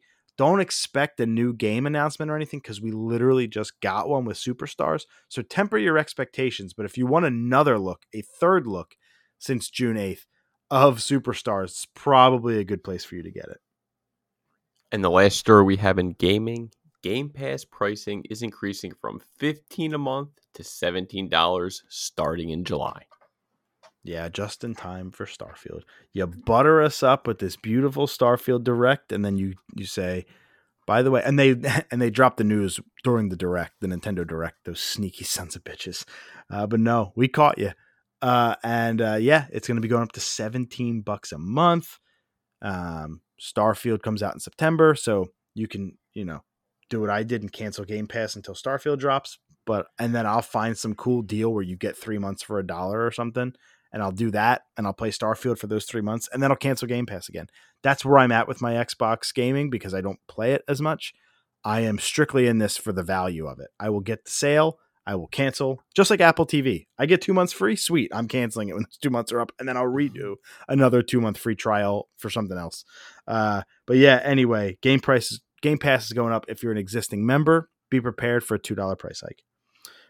I'm so over talking. I'm done. It's an hour and 20 into the pod. I'm so hoarse. I don't even have a drink. Sam, hit us with it as we move into movies. This is your time to shine, my friend. These first 3 stories, actually, all of them, are right up your alley. I need to know, spoiler free, what happened with The Flash? How'd you like it? The Flash movie, I just right out and say it, I thought it was good. When James Gunn praised it. That doesn't say great, though. James Gunn, again, I'm going to touch it all. James Gunn praised it as it was one of the best superhero movies he's ever seen. Nah, that's bullshit. What hurts? Didn't Tom Cruise do that too? I don't. Was it Tom? Didn't Cruise? Tom Cruise come out and say like he loved The Flash? It might have been, but what hurts The Flash for me is I just had Grant Gustin for 9 seasons. That hurts The Flash. That show touched every one of his rogues. I was not surprised one time. And besides the cameos, story beat wise, not one thing was surprising. Not one thing. A lot of aspects, I feel like the Flash TV show did it a little bit better. If you want to watch it, the best Flashpoint, go watch Flashpoint Paradox, DC animated movie. That's a 10 out of 10. So when this movie, he goes back to save his mom. That's Flashpoint Paradox. Go watch the animated movie. It's a 10 out of 10. It blows this movie out of the water, and it's not even close. And I'm pretty sure most people would say the same exact thing. So if you want this storyline beat by beat, like, which I literally cried at the end of that movie. I almost teared up at this. I think I almost did, but it didn't get it. It just didn't have it. This movie was a little long. Ezra did the best he could playing two roles. He was good, but a lot of the jokes were flat. I thought Ben Affleck was fantastic as Bruce Wayne. As Batman. Andy Muschietti, I get it why he's going to be. I'm just going to jump to the story of Lance, the next director of Batman Brave and the Bold. I get it. He understands the character of Batman. I get that perfect. I wanted more Ben Affleck. You had Sasha Calais as Supergirl. I thought she was fantastic. I feel like most of her shit was probably cut because she wasn't in it much. You don't even get to Keaton until like an hour into the movie. So there was times where I thought the movie just kind of drug a little bit. Like it was 2 hours and 20 minutes. Didn't need to be that long. Yeah, there were some cameos here. The end credit cameo didn't even need to be there. I could have left. No reason I stayed there at the end to watch that, and it kind of fell flat. Who else am I missing? Michael Keaton. He was absolutely my favorite part of the movie. Michael Keaton and Ben Affleck, easily the best parts. Michael Keaton, just seeing him, the music, I had chills. My whole body had goosebumps. I was seeing it with Kelly. I was like, babe, look, my arm, all my hairs were standing up. Just the music alone. He was fantastic. The special effects, yeah, at times it wasn't great, but I feel like a lot of people, they just shit on DC. They shit on DC no matter what. Even the last Marvel properties, weren't even this good, and they got more praise than what Flash got. Like there's something going on. Like, I don't know. The storyline with Michael Shannon and the Man of Steel, like there was no, like, we did this in Man of Steel. So it was like the villain was, I don't know. It just left, I guess it left me wanting more, but like not in a good way. Like I would have just changed a lot of things with this movie. Like I understand Andy Muschietti. I think he really understands Batman, the Flash a little bit. I just think that with the old DC movies of the whole Zack Snyder, all that verse going away, all these movies are screwed. The Flash is going to bomb. Blue Beetle, the trailer looks good, but that doesn't look like Aquaman 2. That's the end of the regime. Like I feel like all these movies are, DC basically put all these movies out to pasture, like, oh yeah, or just out to die. Like saying Flash is going to be the next big thing. No one gives a shit. I mean, it had a $220 million budget, and it made $141 million worldwide. So to me, for this movie to even make money, it needs like 400 to 500 million. And by the looks of it, they're lucky if they end up making over 300 to 350. I feel like they're going to fall somewhere in that, and that's not good. DC needs, James Gunn better have a good plan, because it doesn't look good right now. I kind of, at this point, don't bring back anybody. If you're going to change everything, don't bring back anyone's character. Everyone should start fresh. Wonder Woman, Aquaman, everyone's got to go. With like new actors, you're saying? Yeah, clean slate. You can't keep bringing, like, they did Henry Cavill so dirty. Just what they did to that guy. You kind of brought back everyone in this movie, but still cut his shit. Like, DC, go fuck yourself sometimes. Like, I don't understand what your thing is. Like, your butt hurt. I don't know what's going on, but you better pray James Gunn can deliver with his Superman movie, because if not, you guys are screwed. Seriously, DC will be in trouble, because they had the great Superman and they shit the bed. They truly shit the bed. I still think Flash is as bad as everyone says it is. I still think it's worth seeing in theaters. How was this? Muschietti said the CG being wonky is on purpose. What did you think about the visual effects? Yeah, and that was like the kids shit. That was the opening scene, and it was just a little, I don't know. I would have cut that whole fucking thing, if I'm honest. That whole thing, that whole opening shot, that was probably a fucking quarter of the budget. That was probably like $75 million, the opening scene. Guaranteed. I would have cut the whole thing. It was supposed to be kind of cute and funny, and then you're putting a baby in the microwave. You're like, huh? It just it didn't leave a good taste in my mouth to watch. I didn't get like crazy upset how people did about it, but I was just like, wasn't for me. I moved on. It, You again, said baby in a microwave, and I'm just sitting here like, the frick did he just say? and that's literally what happens. I just, I wanted to like the movie more. I had a little bit higher hopes of it. I still thought it was okay. I did, but again, you can't keep going back to Zack Snyder's people and we're moving on. So I feel like you're kind of in the middle in this movie. And you're like, we'll throw Keaton, we'll bring Keaton, and we'll bring him back. Hopefully, bring some people in, and they threw a couple more like what the fuck cameos, like the end cameo. I was like, why was he here? If they changed it to a different actor, guaranteed it would have got a way bigger pop than what was shown on the movie. But I still think you got to say it. It's the 13th installment. I have a guess. Go. You hold on. I have a guess. I don't know the answer. I'm putting it in the chat of our. You can probably hear me typing. Of our episode. Yeah. Am I right? Yeah. Instead of him, it should have been someone else. Because when he was there, I was like, "Are you serious?" It fell so flat. The way you said it, I can almost guess just based on the way you say it. I don't know the answer. I haven't been spoiled, but yeah, and just disgusted. Like when he shows up, I was like, "Are you serious?" I was like, "Wow." I was like, I don't even want to say more because I'll spoil it. But again, I still think it was a good movie. It's worth it. Will I buy it on Blu-ray? Hold on. So what was good about it? What was good? You've been kind of upset about it. But you keep saying, but it's good. I already said then what Ben was so redeeming? The whole Ben Affleck, every Bruce Wayne, every Batman scene he's in is phenomenal. The bike scene, great. Sure, but what about the Flash? The Flash, like, he had his moments. How was Ezra? Ezra was good playing the dual roles, but it just got a little boring to me. Convoluted? Okay, boring. It got boring. I had 9 seasons of the Flash. They did every one of his villains, every storyline. They did it all. There was nothing. And Gustin probably a better Flash too.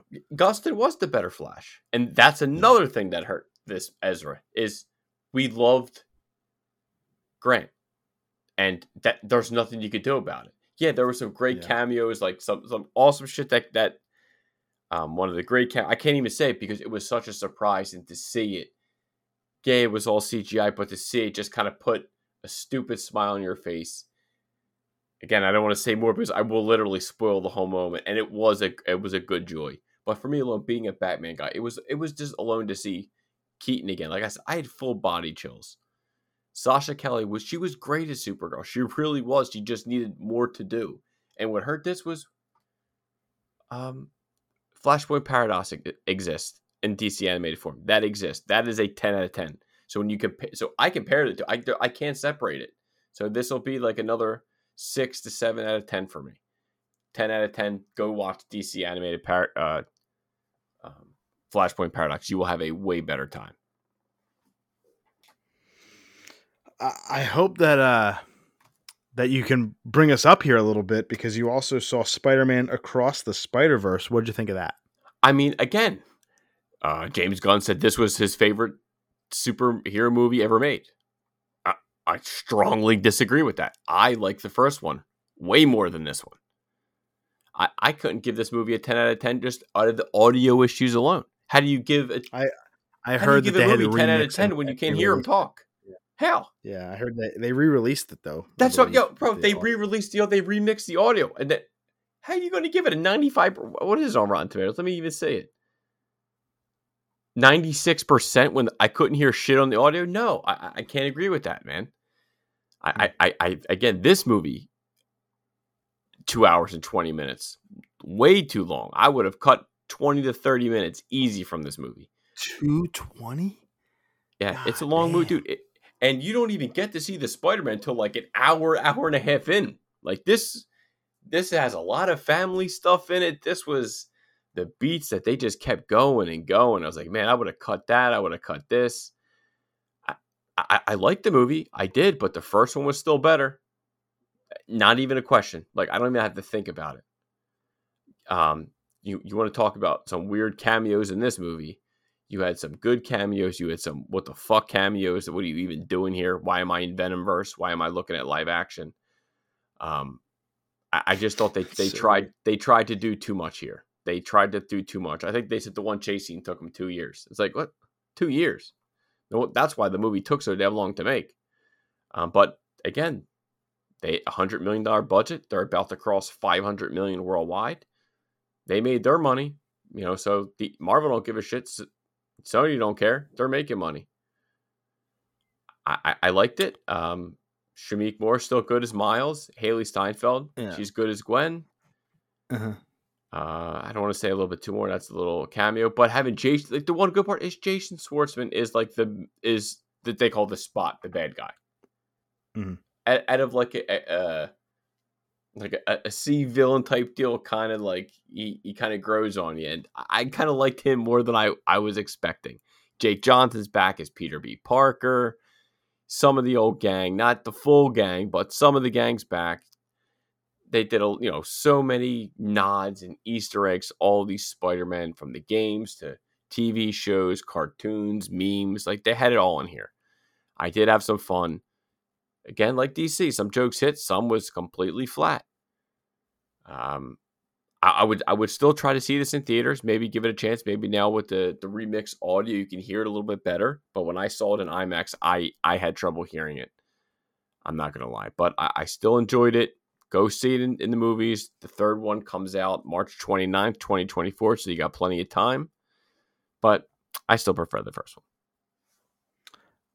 Yeah, and I've heard a lot of movies in IMAX struggle with that too, with the big action and the sound effects just kind of drowning out the speaking. But I heard this one was like egregiously bad upon the first mix, which I don't know how you allow that in theaters. How there's not a test audience that says what? Can't hear it. And also, it is the longest animated film ever produced by an American studio. That's good to know. Little factoid. I'm yawning just thinking about a 2 hour and 20 minute. Yeah, and Oscar Isaac as Spider-Man 2099. I wasn't even a huge fan. Mm-hmm. I don't know. I felt like he was different than what I read in the comics. I don't know. He was just like, I don't know. I just wasn't. I wanted to like him more. I just wasn't there. A lot of people were loving the Spider Punk. Fell flat for me. I did think the Spider-Man Indy was cool. Yeah. Mm-hmm. I thought Spider-Man Indy was cool, played by Pavitra Pravka. He was the Doppender in Deadpool. I thought his little part, I thought that was cool. That might have been one of my favorite parts of the whole movie. Yeah. Was his little arc. Well, I mean, they had plenty of time for arcs, 2 hours and 20 minutes. And again, you don't see them until like an hour and something into the movie. So it's like all of them Spider-Man is like the final act of the movie. So it's like they're not in there too long. So it's a lot of build-up, a lot of family stuff, a lot of back stuff. Very slow, I thought. First one, I don't know. Did Kelly go with you? Yeah, she fell asleep. Yeah, I was going to say, what was her reaction? She fell asleep. That's what I would have imagined. She didn't like it. Anything else on Spider-Man or The Flash before we move on? Go see them both in theaters. I still you'll enjoy them. Doesn't sound like it. It's just funny. It's like this is wrong and this is wrong. 7 out of 10. What did you think of that Kraven the Hunter trailer? Going to be a big part of Spider-Man 2, the game. Now we know we knew he was getting his own movie, but we got a pretty good look at it. Where's his Russian accent? He bit off a nose, and then he ran on the walls. Lions don't do that. It was very jarring. This trailer did not inspire confidence in me. Where I just don't understand Sony. I don't like. You didn't learn fucking shit from Morbius. I'm dropping F-bombs crazy today. You are. You've been going. You didn't learn nothing from Morbius. You guys really didn't. He gets lion blood in him in a cut. Why does every dude like you didn't blood learn from the stupid shit from Yeah. She-Hulk? Like in the comics, she got it from a blood transfusion, not from a blood falling in a stupid cut. Now, like in the comics, Kraven the Hunter, he literally consumes a mystical serum to give him enhanced strength and slow the aging process down. Lion blood doesn't fall in his cut. That almost tiger blood. I think that right there, Greg, I swear to you, I think that already killed the movie. I think that once that happened, you lost everybody. Any comic person, you lost. But that scene where he gets mauled by the buffest lion I have ever seen in my life. That dude looked like Johnny Bravo. that lion, just taking him to town, and then all of a sudden he's laying there. Why was the lion bleeding? I mean, like, he didn't get hurt, and then he walks over him, and a drop of blood conveniently falls right into it. Greg, Super weird. You watch. Everybody in these movies, it's a blood thing. Can we find a Yep. different way to get powers? It's like so unoriginal, and Mark like my he words. literally, it's going to be a flop. It's going to suck. It is. That We now know one it's going to be a scene, bad. that one scene of blood falling in his cut, I promise you, just killed that movie. I Yeah. guarantee we're going to get the same, if not less than what Morbius did. Mark my words. Yeah, That they one really scene, don't know how to make a movie. Like dude. Sony So is so bad at this Marvel game. They're so like bad. that and his lack of Russian accent, you're 0 for 2. So if He there bit was off some a cool. nose, bro. He's 0 for 3. Bit I off a mean, nose. yeah, there might have been a few close hand-to-hand combat kills, like, but that is Craven the Hunter hand-to-hand combat kills, yes. But then the other thing is, like Rhino. Oh, we're actually going to get like a hopefully a Cool good-looking looking. Rhino rather than a Paul Giamatti. So it's like I Yeah. shouldn't be more excited to see Rhino now than I am. Like I'm already like out. Like Craven is one of my favorite villains for Spider-Man, and you just ruined him with that one drop of blood scene. Like I'm It still going to looks see it like because I'm a though sucker. and it looks like he'll be redeemed in Spider-Man 2 the game. Like he looks very menacing there. Yeah, which a Russian or he has an accent. It's actually going to be probably based on what Craven the Hunter is, not whatever Sony is doing. Good luck. They better hope they can cut that scene and figure out a quick minute reshoot to figure out a different way to consume a mystical serum. Blood is not the way to go in a cut, my friend.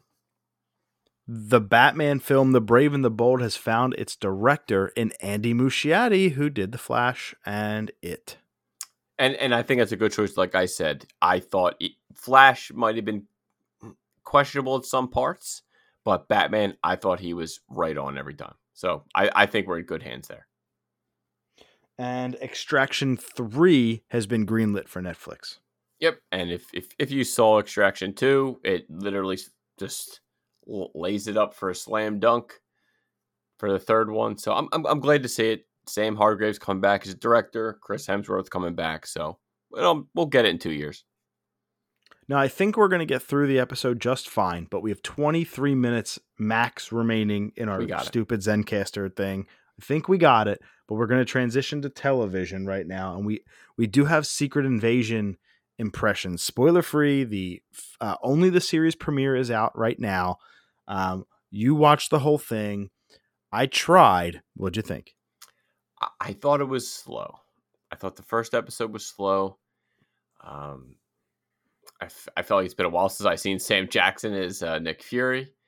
My man aged a little bit, but the base of this story is the conspiracy of a group of Skrulls is trying to control Earth by taking the identity of people in power. So now it's up to Nick Fury and with the help of Talos to stop humanity, to stop it and save humanity. First, I just thought it was a little slow. Nothing really happens until the end episode. Sound familiar with Marvel? It was 45 minutes, I think it was. I made it 20. Say it again? Yeah, you made it 20. You did made good. It 20. You made more than I thought you were going to do. So I'm saying, so there's 6 episodes. So one thing I didn't like, the director who directed every episode, Ali Saleem, he never read Secret Invasion. Marvel told him not to read it. Well, he was told. Yeah, he was told not to. So that kind of hurts me a little bit. So he literally knows nothing about the comics. So whatever they have here is nothing. I can see why. I can see the positives there. Yeah, of course. For something like this, I don't think that was a creative decision that I would have made personally. Yeah, I don't. I mean, hey, I could be wrong. Maybe this series, I'm looking at it right now, it's got a 75% on Rotten Tomatoes. So, I mean, would I give this like 6, 7? I think I'm at the 6, 7 again. I mean, I feel like I'm becoming IGN. But yeah, but that's not bad. 6 and 7 is okay to good. Like it's not bad. Oh, dude, and again, it's only 6 episodes. I like Samuel L. Jackson. I like Emilia Clarke. Ben Mendelsohn, he's pretty good. Who else we got in here? Don Cheadle, he was in the first episode, and Dermot Mulroney, he was playing the president. So it's like you have a good, strong cast. So far, the season is looking to be a little bit more darker than what we've gotten She-Hulk and Miss Marvel, stuff like that. So I feel like this show I should like more than the others. But okay, so Nick Fury's been gone for years. Okay, may take one episode to get his foot in because he's basically like an old man and didn't do anything this episode. Like literally did nothing. Just get captured and didn't fire a gun. But besides that, I'm in it. It's got to get better, right? There's no way they can go down from here. Like we got the Mother of Dragons in the show, so I got to expect a little good things here. I'm hoping Nick Fury can at least drive this home. He said, "I'm still pissed." A 6-episode series that doesn't have any room to be slow. Its premiere was slow. I think you're in for a rough landing. I think this is another Captain versus Winter Soldier or whatever that show was. Could be. I think that or Captain Winters and the American Soldier. I don't even goddamn remember. It was like 3 years ago. I really truly believe that this is going to be but just another forgettable Marvel Disney Plus show. I don't understand how, if you only have 6 episodes, this is the story you just started with. I gave up after 19 and a half minutes. I will not go back. I don't care. As soon as I was like, oh, cool, we're going to play this game for 6 fucking episodes of who's a Skrull and who's not, and we can never trust them. And it's like, everyone Skrulls. Yay! That's going to be so many of the twists. It's like, that's it. That's all they got. That's all they have is going to be, oh, he was a Skrull all along. Guess what? Oh, she was a Skrull too. And it's gonna devalue the entire product up until that time. Why am I gonna waste my time? I'm not. I'm out. But let's see if this next thing can redeem us. We got a 2.5 minute clip of Twisted Metal coming in July to Peacock. This was Anthony Mackie's character, like John Doe or some shit, and Sweet Tooth in a casino fighting and talking. Will Arnett does the voice. Samoa Joe does the body work of Sweet Tooth. I wish it was just Samoa Joe always, because Will Arnett is Will Arnett. But we did get a first look. There were no cars involved in a Twisted Metal show, which is a great start.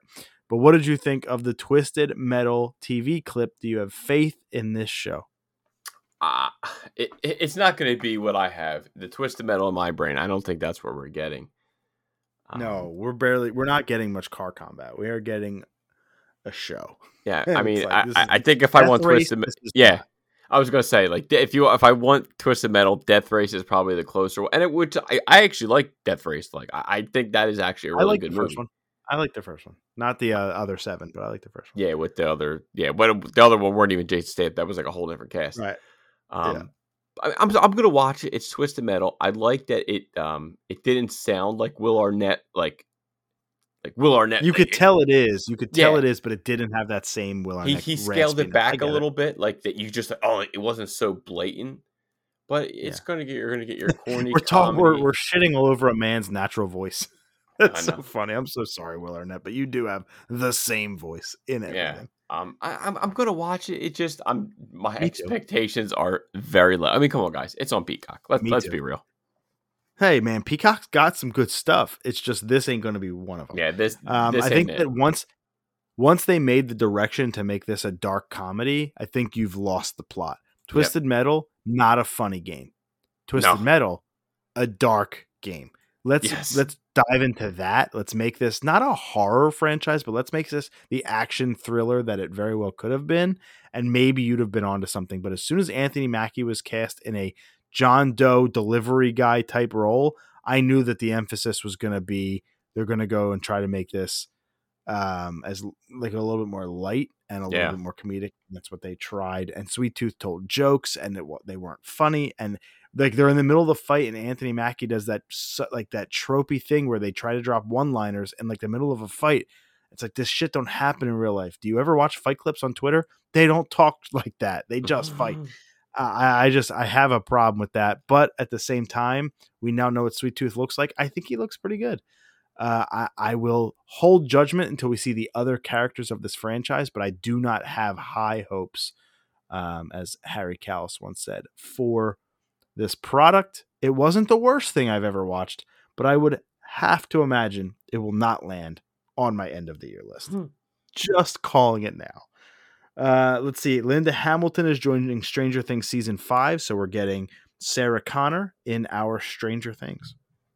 Hey, they need a badass to kill the dragon or kill whatever's coming, so it makes sense to call her. Vecna is still around. He'll be back. I don't know if they're going to go with a dragon. Like her name she is literally fucking Sarah Connor. Like that is her name. That's it. She was in Gears of War 5. She did a cameo. She was Sarah Connor. They brought in a Terminator character into that universe. Super weird. I was like, wow, she voiced. Funny. Oh, her name was Sarah Connor. One Piece, the Netflix live action, got a trailer. And I wish we had more than 15 minutes left in the show because I feel like we could spend all 15 minutes on this. I started watching the anime because of this trailer. I wanted to kind of familiarize myself with the world of One Piece and what to expect. And I got through like 3 episodes. It was fine. There's a lot to handle. This is not an anime I ever plan on finishing. There's a lot to it. But I now can kind of go 1-to-1 with this trailer. I don't get the hate that it is receiving. I think it looked okay, but again, I'm not a One Piece fan. That's not my world, so I can understand where the diehards come in and say this is not what I was expecting. But at the same time, it's a live action Netflix anime. What were you expecting? Did you not watch Cowboy Bebop? Did you I think Kenshin did it right. Yeah, but Kenshin wasn't on Netflix, so that was done by it then came on Netflix, so you can't even compare the two. How dare you? Fair. And Yu Yu is actually a Japanese product that we're getting probably subbed, maybe a dub here in the States, but it's not made for the United States audience. It's made for a Japanese audience, so who knows if that's going to be a good comparison. But the trailer wasn't as bad as I think other people make it out to be, and I think it was okay looking. What about you, though? What did you think?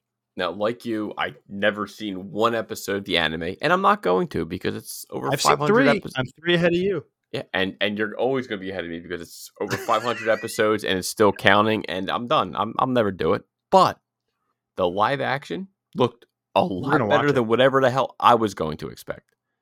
Yeah, we're going to watch it. I think both of us are. Yeah, I'm pretty sure I'm going to watch it. I'm not really. Why not? So what's he, Mr. Fantastic? He can just stretch, like that's his power. That was a little weird. I don't know that. Like I think that is rubber. He controls rubber, makes he has rubber power. Yeah, so it's I'm not. Realistic. Yeah, so that's the main guy. So I'm really so he's my least favorite out of that whole trailer they showed. He's my least favorite character. He does look a little dorky too. He's kind of oh, I'm a pirate. No, you're not, dude. You're not a pirate. You swabbed the deck on a bad day. Give me a break. You go mop the fucking. I don't even know that starboard. Starboard side. I don't even know. But I mean, I'll give it a chance. Yeah, me too. I mean, what can it hurt? If I don't like it after one episode, I'll give up after 19 and a half minutes. I have a track record. Yeah, Avatar: The Last Airbender is officially coming in 2024 to Netflix. And we got a small teaser, but then we got some character screenshots, and they look a lot better than the movie. Yes. And they look pretty true to form. I saw the movie. It was like the live action movie, the first one. It sucked. It was bad. This is already better. I can just tell. I can feel it. It there's too much love and care that went into this show for it to fail. The movie, I don't know what M. Night Shyamalan did, but I don't think he was a true fan. I didn't finish the animated cartoon, but I did watch a few episodes. Like it is actually a good show.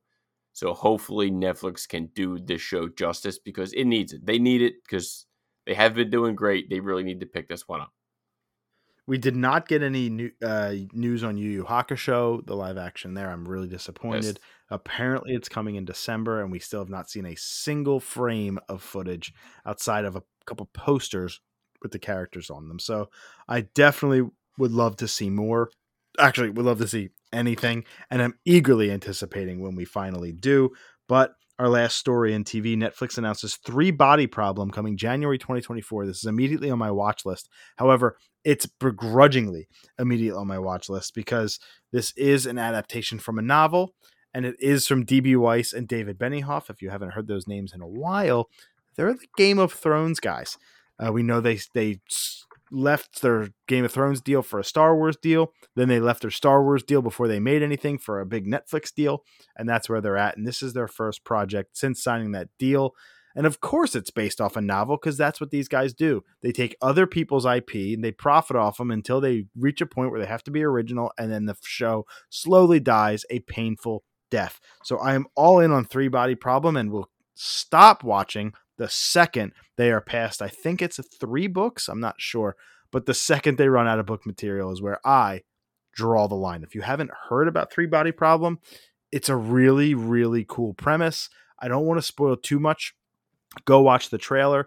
Pete Peppers, our friend of the show, does a trailer breakdown as well. So if you're looking for more context, but it's scientists from around the world, and it's a pretty neat premise. I would check it out if you have not already. The number 3, Body Problem. Really quick, we have 10 minutes left in the show. We will be just fine in terms of timing here. Rest in peace to John Romita Sr., pretty big figure in comics. I told Mike Cassini I would add this to the rundown. So, Mike, if you're still listening, this one's for you. Sam, do you give us any background on who this was? I mean, number one, he was 93 years old. I mean, he lived a complete full life. He was an American comic book artist. He mainly known for the Amazing Spider-Man, also for co-creating characters like Mary Jane Watson, the Punisher, Wolverine, Luke Cage. I mean, goes on and on. He started for a ghost artist in Timely Comics. Then he kind of came up with Daredevil, Spider-Man. He's in the Will Eisner Comic Book Hall of Fame. True, this guy was a legend through and through. His son, John Romita Jr., he was also a great artist himself. But truly, the comic world, we lost another one of the greats. Rest in peace, John Romita Sr. And our last story, we have a couple minutes to tell it. We did see Blink-182 a couple weeks ago out in Hershey, Pennsylvania at Hershey Stadium, which is conveniently located in the middle of Hershey Park, making it the most inconvenient place to hold a concert that was sold out. It was arguably the worst venue experience of my entire life, but the show was surely pretty damn great. I mean, first I'll talk about the show. I mean, they played 25 songs. I mean, it was worth every cent. Yeah, every song you wanted to hear, anthem, rock show, feeling this up. Didn't all give night. a shit about Turnstile though. Didn't give a shit. You know me with opening bands. I'm not a big opening band guy, but if you want to hear a Blink song, I guarantee, like, you just type in Blink-182 Hershey set list, 25 songs. We stayed till every single song.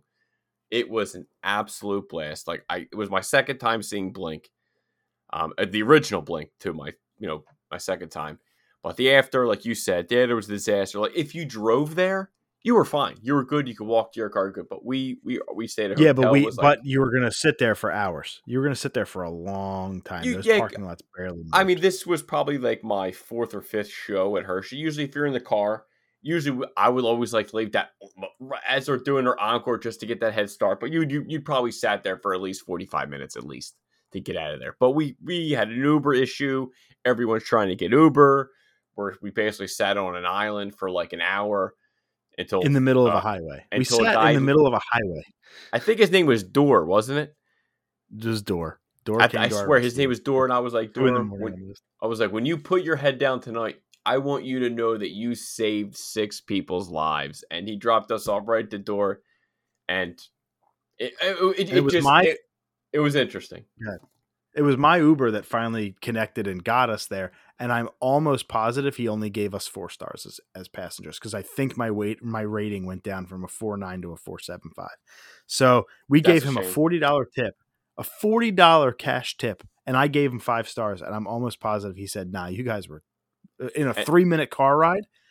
You guys were." And he was laughing with us the entire time. So like to hear that is kind of shocking. I can't. Maybe he didn't give me a rating at all, and maybe that affects it. I'm not sure how the passenger rating goes, but that does affect I do have to travel a lot for work now, and I use the same Uber account, so I kind of would like a good passenger rating because I kind of need it. But like the whole thing was, you're out in Hershey on a Saturday night where Hershey's not a super populated area. It's Memorial Day weekend, so not a ton of people are around from an Uber driver perspective. No. And everybody is looking for an Uber. So we couldn't even connect to the app. Our internet wasn't working because so many people were trying to get onto it. And at the same time, we're trying to get the same cars as everybody else. So we walked from the exit of the venue around the perimeter of Hershey Park, around Giant Stadium, miles and miles we're walking. It's 1 a.m.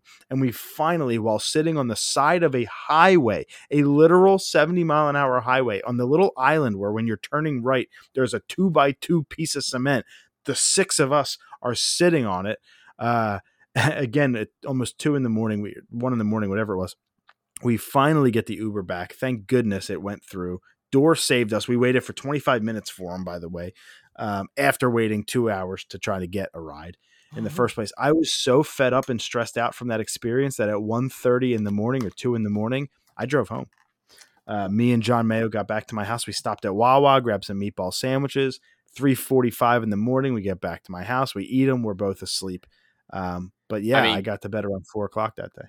God bless you for leaving, because I think once you left, me and Kelly split our sandwiches. We ate and passed out, and I can honestly say that Chocolate Inn's bed, one of the comfiest bed hotels I've ever slept on, hands down. Nice.